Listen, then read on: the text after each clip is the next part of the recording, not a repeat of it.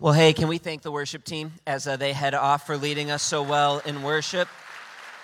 That is our hope, that Jesus was crucified for our sins but raised to life. Amen. And listen, you guys have a special treat in store for you this morning. I get to introduce our guest preacher this morning, and his name is Brian White. And let me tell you a little bit about Brian. Brian is the senior pastor at Harvest Bible Chapel in North Indy. That's Indianapolis. It's not a great state, but it's a great church. And I am good friends with Brian, and Brian White has also, for the last 2 years, been the leader of the Great Commission Collective, which is really the worldwide church planting network that we are a part of. He has been the CEO, leader of that, and Brian is an incredible preacher, an incredible leader, but more than that, Brian's just a great friend to me and a great mentor. And I just want to tell you that when there are things going on in my life or in my ministry, one of the first names on my phone that I pick up and I call is Brian. And he's already been a blessing to our church because of his influence on me personally. And I know that he's going to be a great blessing to all of you as he opens God's word with you this morning. So can we give him a Harvest Spring Lake welcome and welcome Pastor Brian White.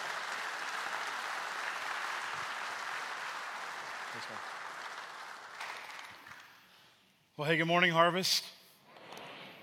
I just want to tell you how thankful I am for your church and for David and Kristen with Sen and for Cal and Mary, what great friends they've been to us. But I also just want to say thank you to you as a church. Your church is influencing churches all over the world. And I don't know if you know that, but your leaders are regularly in different places helping churches to be strong, helping churches to be healthy, leading the way and planting churches. And it's really a privilege. I've walked through this building a couple of times, but I've never been able to be here on a weekend. And so it's really a privilege for me to be able to open God's Word with you. So if you have your Bible, turn it to Ephesians chapter 2. That's where we're going to be today. Ephesians chapter 2. And I have to just be honest with you and tell you that I am a Sirius XM radio fan. All right? And so I think there's a couple different reasons for that. People have FM radio, AM radio, they listen to CDs, all those different things, MP3. But my whole deal is this. I actually get bored driving. I need more to concentrate on. I need to multitask. And so, I get bored driving, and I want to pay attention to more than just driving. And everybody's like, that is such a bad idea. I know that, but I want to flip through the channels. And so as I'm flipping through the channels, I have my favorite channels, like 80s on 8 or 90s on 9. That kind of tells you where I'm at age-wise, although I probably look like I should be listening to 70s on 7 or something like that. And ESPN Radio, Y2 Country, Fox News. I love all those, but I was flipping through the channels the other night, and I found, you ready for this? I found the Love Channel. Now, I'll just be honest, I was just flipping through, honest. I don't normally go there, and there was a song on that I liked, and I found myself going back to that channel just to see what else is on the Love Channel. You ready for this? Here it is. This is what I heard. All we need is love. Love song. I will always love you. The power of love. Love takes time. Can we just be honest with one another to say we don't need any more songs about love?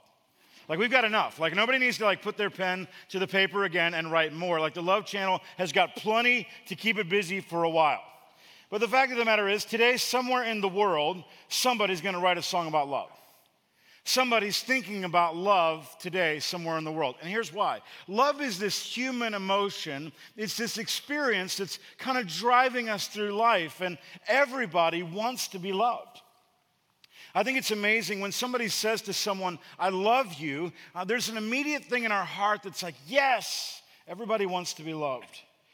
But according to today's practice of relationships, love seems to be fickle and fleeting. As a pastor, as I counsel, it's not uncommon for someone to be sitting in my office and to look at their loved one and say, I just don't love you anymore. And as much as we want to be loved, I can think of very few things that are as destructive as professing love, as communicating that I love you, and then not following through. And we live in a world that because love is fleeting and fickle in so many ways, people today, if you're like, listen, I love you, they're like, prove it. Prove it. And in that world of skepticism, we are proclaiming as Christians, God loves you. And it shouldn't shock us that people are like, prove it. This morning, what I want to do is I want to encourage you personally with the love of God. I also want to equip you to help others see the proof of that love. Would you write this down? Here's our main idea for the morning. God loves you enough. God loves you enough to change you completely. All the way from the inside out to change everything about you. I believe God loves you enough to take your biggest problem and change it. God loves you enough to change you completely so you and I can live as those who have been radically and completely changed. Now, I believe Ephesians chapter 2, as Paul writes under the inspiration of the Holy Spirit, is one of the most theologically rich and practically significant chapters of the Bible. What he's doing at the beginning of Ephesians is just helping believers know, here's who you are in Christ. In chapter 1, here's all the blessings that are yours in Christ. But then he gets to chapter 2, and chapter 2 is one giant rehearsal of the gospel. Here's what I think you're going to see today. That God loves you enough to change you completely, and God loves you enough to take your biggest need, my biggest need, that we are spiritually dead, and change it. That's what we're going to see. Let's give our time to the Lord, shall we, before we jump into God's word? Father, thanks for today. Lord, thank you for your word.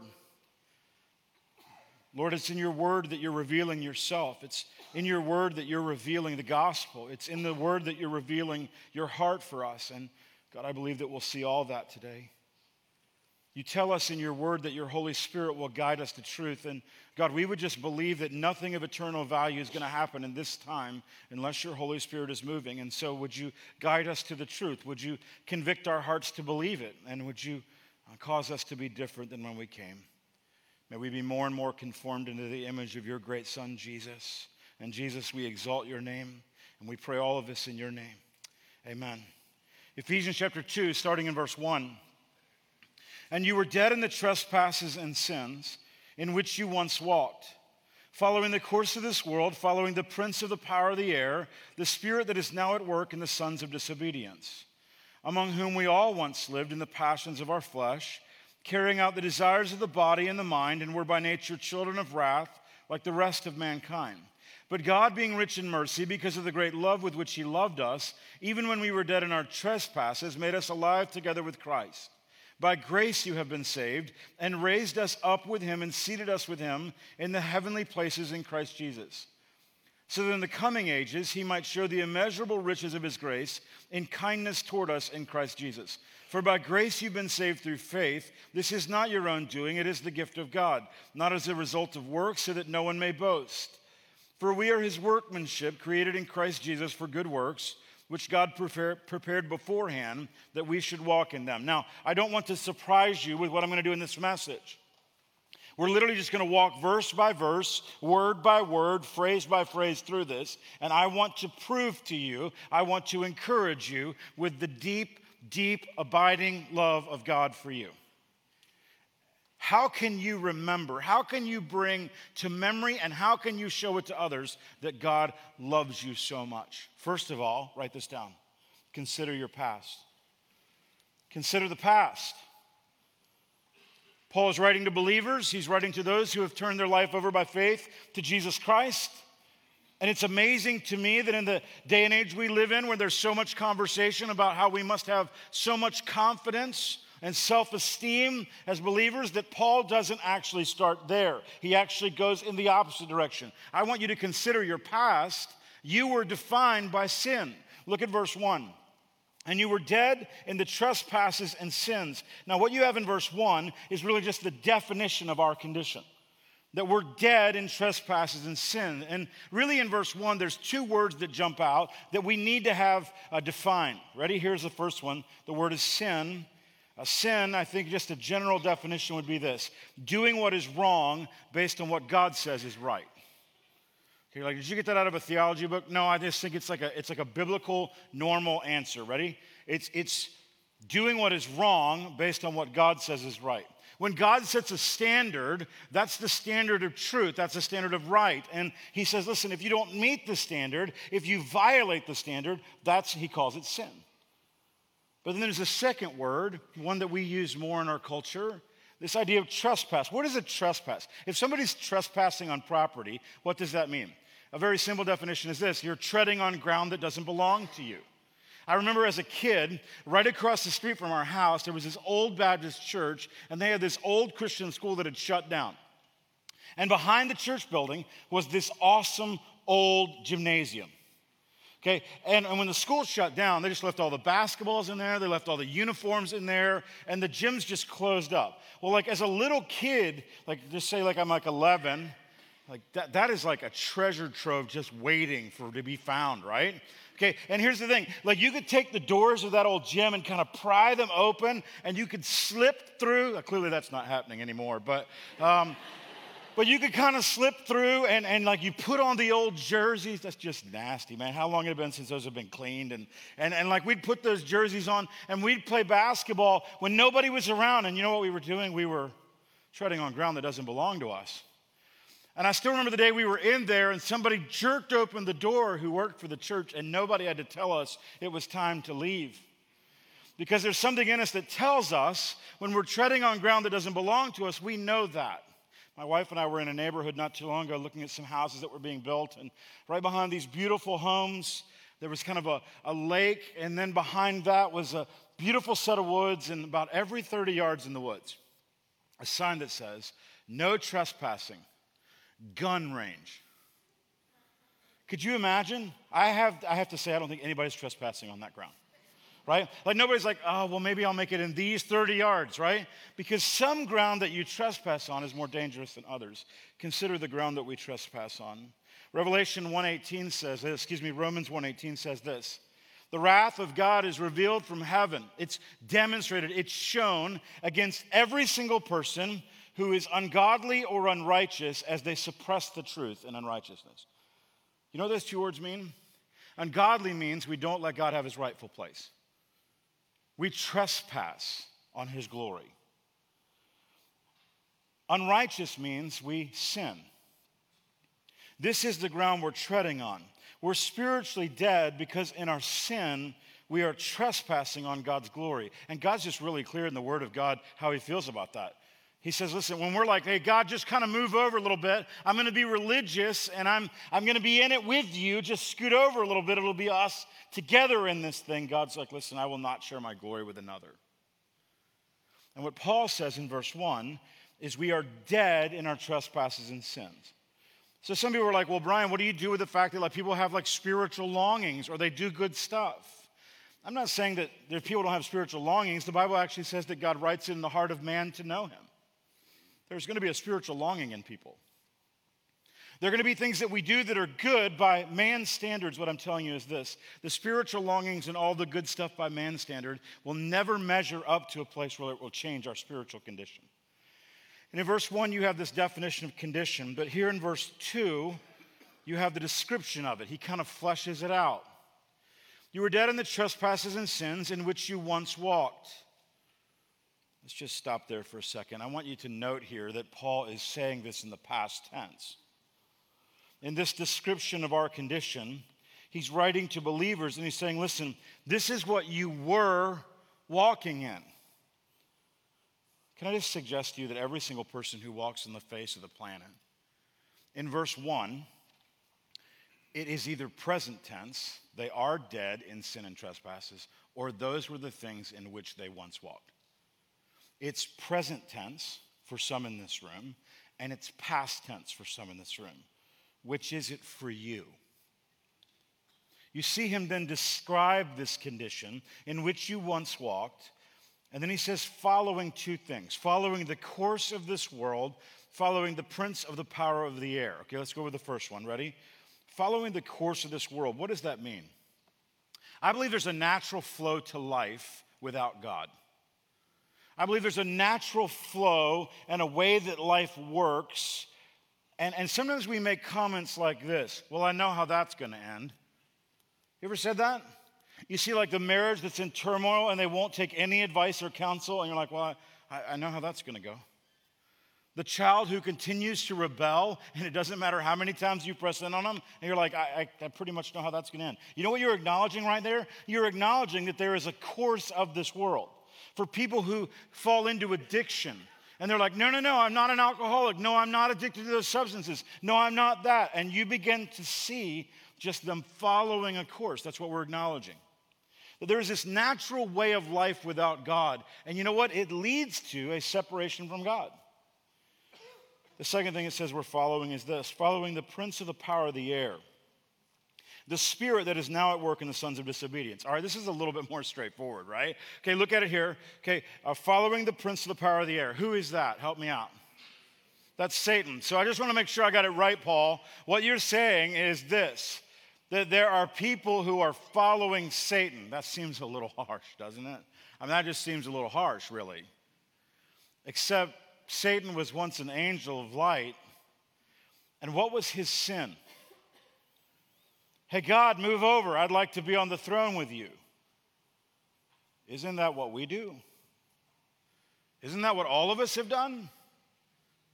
Isn't that what everybody does? For all have sinned and come short of the glory of the Lord. You see, when we're dead in sin and trespasses, we're following the course of the world. We're walking with those who are dead in trespasses, and we're following Satan's example. So you might be here and you're like, well, Brian, I don't particularly like that description of me.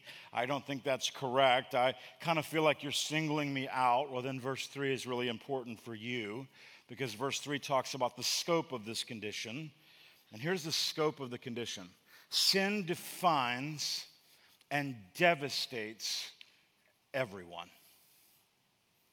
Look at verse 3. We're following the course of the world. We're following the prince of the power of the air, this spirit that's at work in the sons of disobedience, among whom we all once lived in the passions of our flesh. So if this morning you're like, listen, I feel like you're singling me out and saying I'm following Satan, I just want you to look around for a second. I literally want you to look around. Just look around for a minute. Everybody look at the person next to you. You're like, yeah, that person for sure is following Satan. Don't do that. All right, that's not a good idea at all. Like, all right, don't be accusing at this part of the message, all right? But here's the thing. Every single person in this room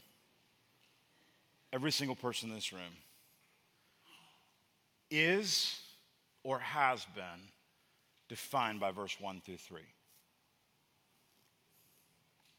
Among whom we all once lived. You're not alone in the description. So how can you really know if this is present tense or past tense? I have people come in my office and they say to me, Brian, I don't even know if I'm a Christian. How will I know? Okay, well, this verse actually helps us with that. Among whom we all once lived in the passions of our flesh, carrying out the desires of the body and mind, and were by nature children of wrath like the rest of mankind. So here's what I would ask you.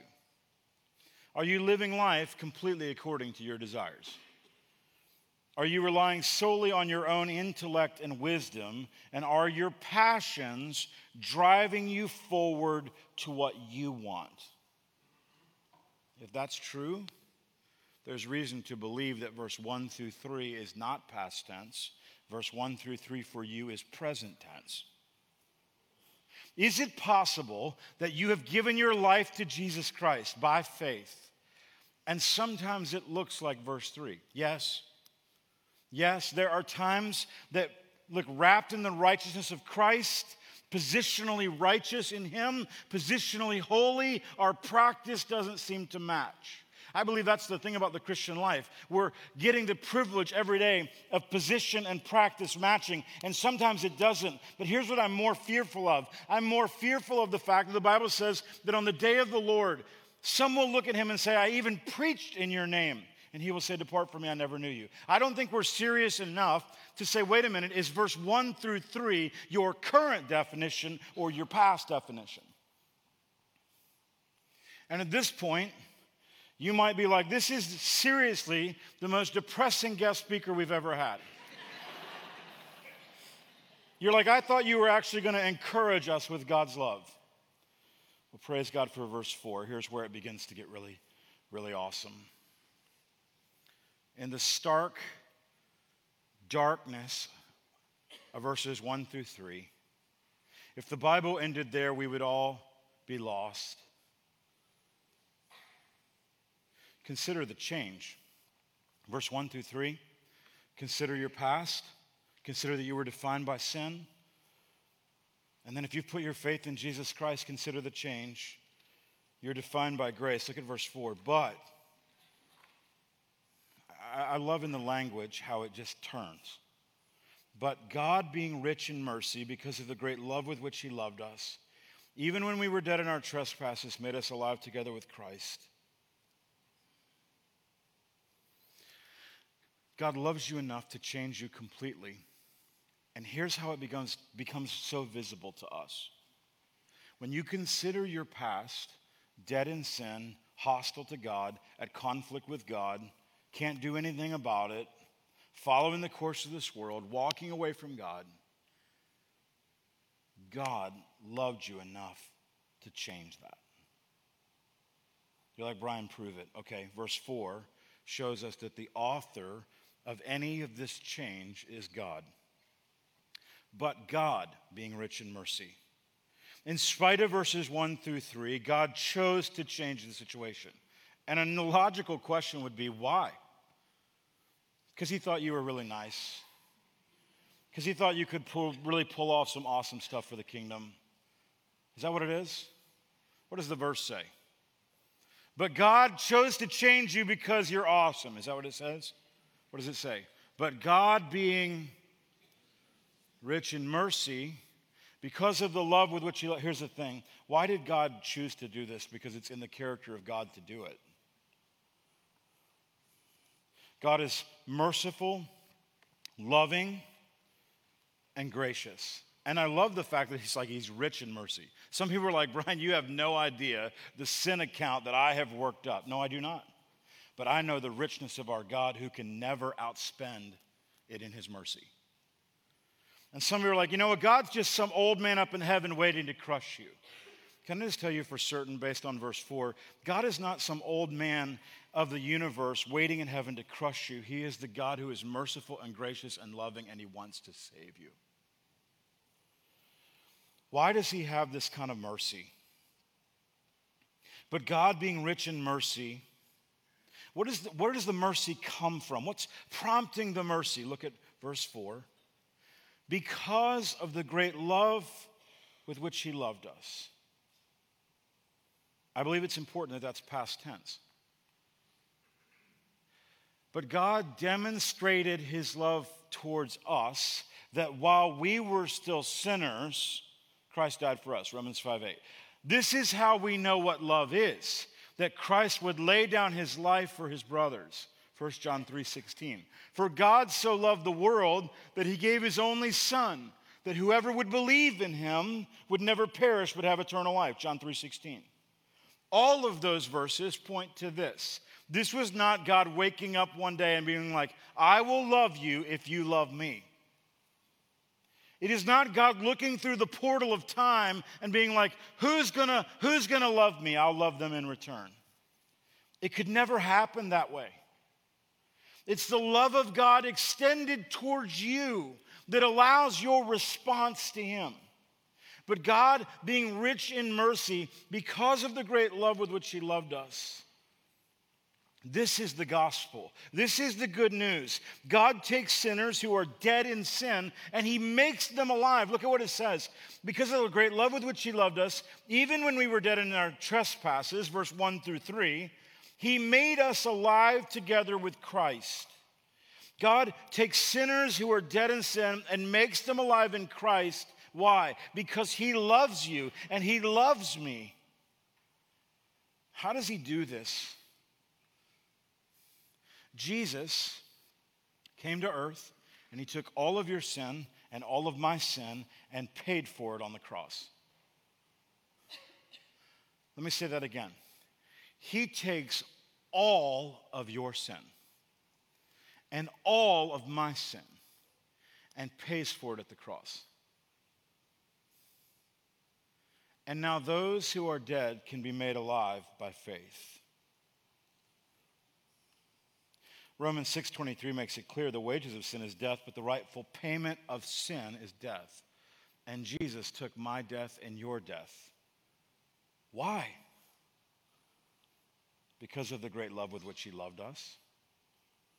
Because it brings glory to him and to his Father. Verse 5 shows us the definition of change. We're made alive together with Christ. Even when we were dead, God made us alive together with Christ. Note here that the impetus is him, not us. And the action is his and not ours. So like I think about it, a great way to think about this whole concept is this. When you think about salvation, typically people are going to think about two different things. They're going to think about CPR.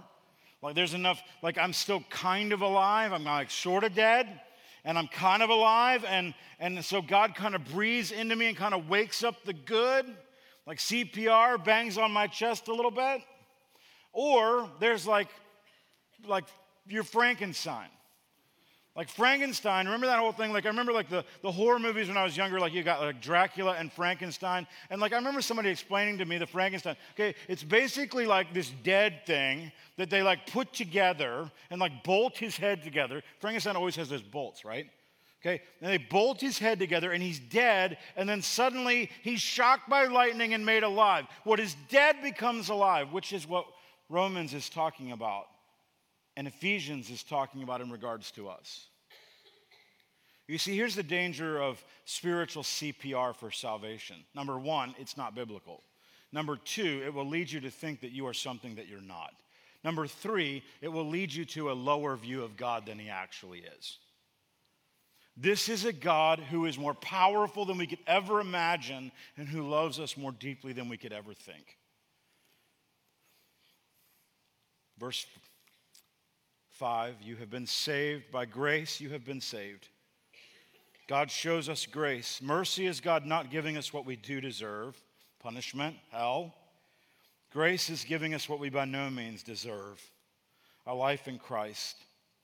Living as a believer is coming to understand and then respond to the great fact that we could not secure the change. We didn't do anything to get the change. We didn't deserve the change. God did this because he is gracious and merciful, and he deeply, deeply, deeply loves us. That leads to verse 6 and 7, which show us the privilege of our change. By grace we've been saved, and that means we've been raised up with him. And he seated us with him in the heavenly places in Christ Jesus. Now, what does that mean? In chapter 1, he's talked very plainly about the privileges that are ours in Christ. In fact, in chapter 1, it says over and over and over again, you have like the privilege of adoption in him. You have redemption in him. You have the Holy Spirit deposit guaranteeing what is to come because of him. And chapter 1 makes it very clear. You have all of these spiritual blessings in the heavenly realms in Christ. In other words, when you come to Christ, when you're made alive, the righteousness of Christ is wrapped around you, and you have all of the blessings of sonship in him. What that also means is this, an important application of this verse, that we are raised up with him and seated with him, is this, that it is no longer I who lives, but it is Christ who lives in me. Galatians 2:20. That my life is gone away. I'm buried with him, and I'm raised to walk in a newness of life. And so here's what that means. Listen, Jesus didn't give all of himself to only get part of you. The idea that he would make us alive and be like, okay, go on by yourself, you're good, is not biblical. There's a life here to be lived. And that life is this. We're seated with him in the heavenly places, and then keep going, so that in the coming ages he might show us the immeasurable riches of his grace and kindness toward us in Christ Jesus. The Bible makes it very clear that when you see him, you will be like him. For those who put their faith in Christ, when you see Jesus, you will be like him. But Romans 8:29 says this, that day by day, by day, by day, by day, we are being conformed more and more and more to the image of Jesus. You know what that means? That means salvation, being made alive, is not just fire insurance. It's how to live life. So just illustrate the contrast. Verse 1 through 3, dead. Following the course of this world, following passions, desires, earthly wisdom, separated from God.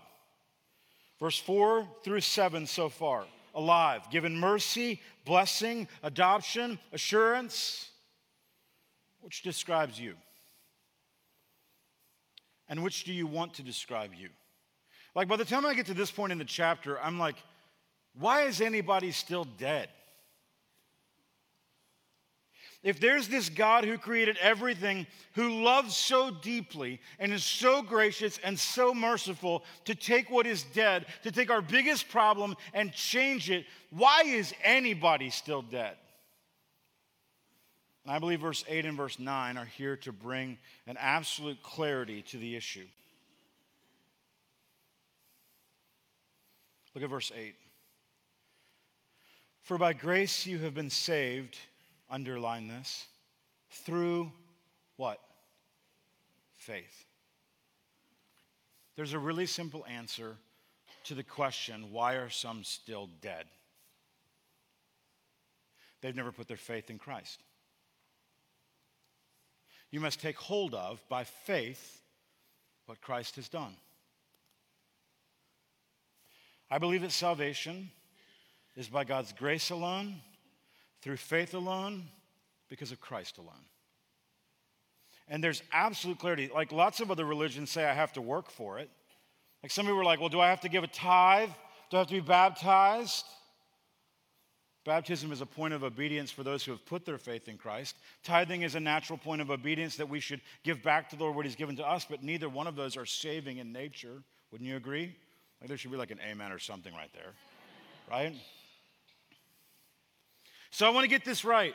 I was dead, can't do anything to change it. God loves me enough, and I don't then have to earn it. I have to put my faith in Jesus Christ. That's right. If you believe in the Lord Jesus Christ and you confess him, you will be saved. Romans 10:13. I believe verse 8 and verse 9 are here to emphasize the point and bring as much clarity as possible to this salvation. And this salvation is by God's grace alone and is received through faith alone. Keep looking. It is not of your own doing. It is the gift of God. Why would God give this gift? Because of the great love with which he loved us. Not as a result of works, so that no one would boast. The clarity of our change. Here's where it finishes. It just doesn't leave us there. There's the result of this. For we are his workmanship. We live for God's glory. Those who have been made alive live for his glory. Created in Christ Jesus for good works, which God prepared beforehand, that we should walk in them. The result is this. You are made a trophy of God's grace with a purpose to walk in Christ and with Christ and live for Christ for the rest of your days. Colossians 3 talks about putting off the old and putting on the new. We talk about walking with Christ. We talk about working for Christ. Listen, in a nutshell, here's what I would tell you. Love changes it all. Love changes it all. It makes me alive. It changes me, and it even gives me purpose. God loves you enough to change you completely, and because of that, you can live radically and completely changed. How do you respond to this? Can I just give you 6 words of response? Here's the first one. Like reading through this chapter, seeing God's love in this way, my first response is humility. Oh. You mean it isn't about me? You mean the whole story isn't about me? No, it's not. Today I recognize that God, you are God, and everything I am, it's because of you. Humility. I think the second response I would give you is this. Gratitude. Oh my word. Dead in sin? That's really my definition? And you love me? Prove it. I sent my son to the cross to take your biggest need and change it. What's your response to that? It should humble us, and it should make us grateful. When was the last time you just said in the quietness of your heart, thank you, Jesus? Like, I know what you've done. I've been raised in the church my whole life. I've heard about the crucifixion and the resurrection. was the last time you said thank you? A third one is worship. Don Whitney, in his book, The Spiritual Disciplines of the Christian Life, defines worship this way: focusing on God and responding to him in spirit and truth. So here's what that is. Today, God, I see your mercy, your love, your grace, and your sovereignty, and I respond to you. I think it also means this: responding in faith is worship. And you might be here this morning, and you might have been in church thousands of times, but when you really look at your life, it's still defined by verses 1 through 3.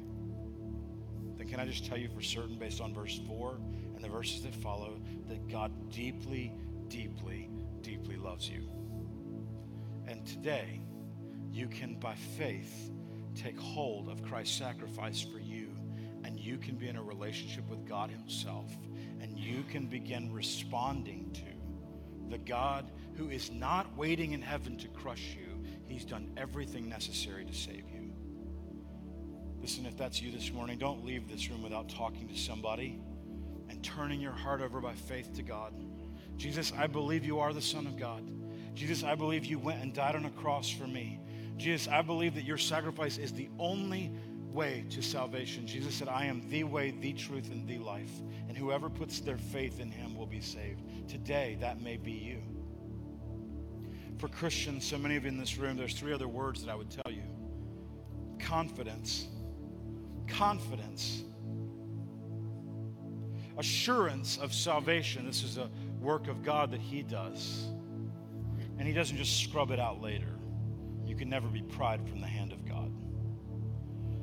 Not only confidence in salvation, but how about confidence in life? If God can change your biggest issue, don't you think he can handle that thing you're facing right now? If he loves you enough to change you completely, do you believe that he's loving you enough to hold you through the season of trial you might be in? Do you believe that he is loving you enough to hold you in the season of question that you're in? There's a confidence that comes when we look at the power and love of God on display. 2 more words. Purpose. Purpose, and here's the last one, mission. I think they go together. You see, when I see the gospel in such vivid color, here's what I find. It's not about me. I'm so thankful that you would save me. I want to respond to you, and I'm confident, God, of your love and your power. And so it is not my purpose, it is yours. And your purpose, God, your purpose, it's no longer I who live, it's Christ who lives in me. And I will take up your mission so that more people will be defined by this. When I think of all those love songs on the radio, I think of one other love song that I remember hearing when I was little. Do you remember the words? Jesus loves me. Jesus loves me, this I know, for the Bible tells me so. Little ones to him belong. They are weak, but he is strong.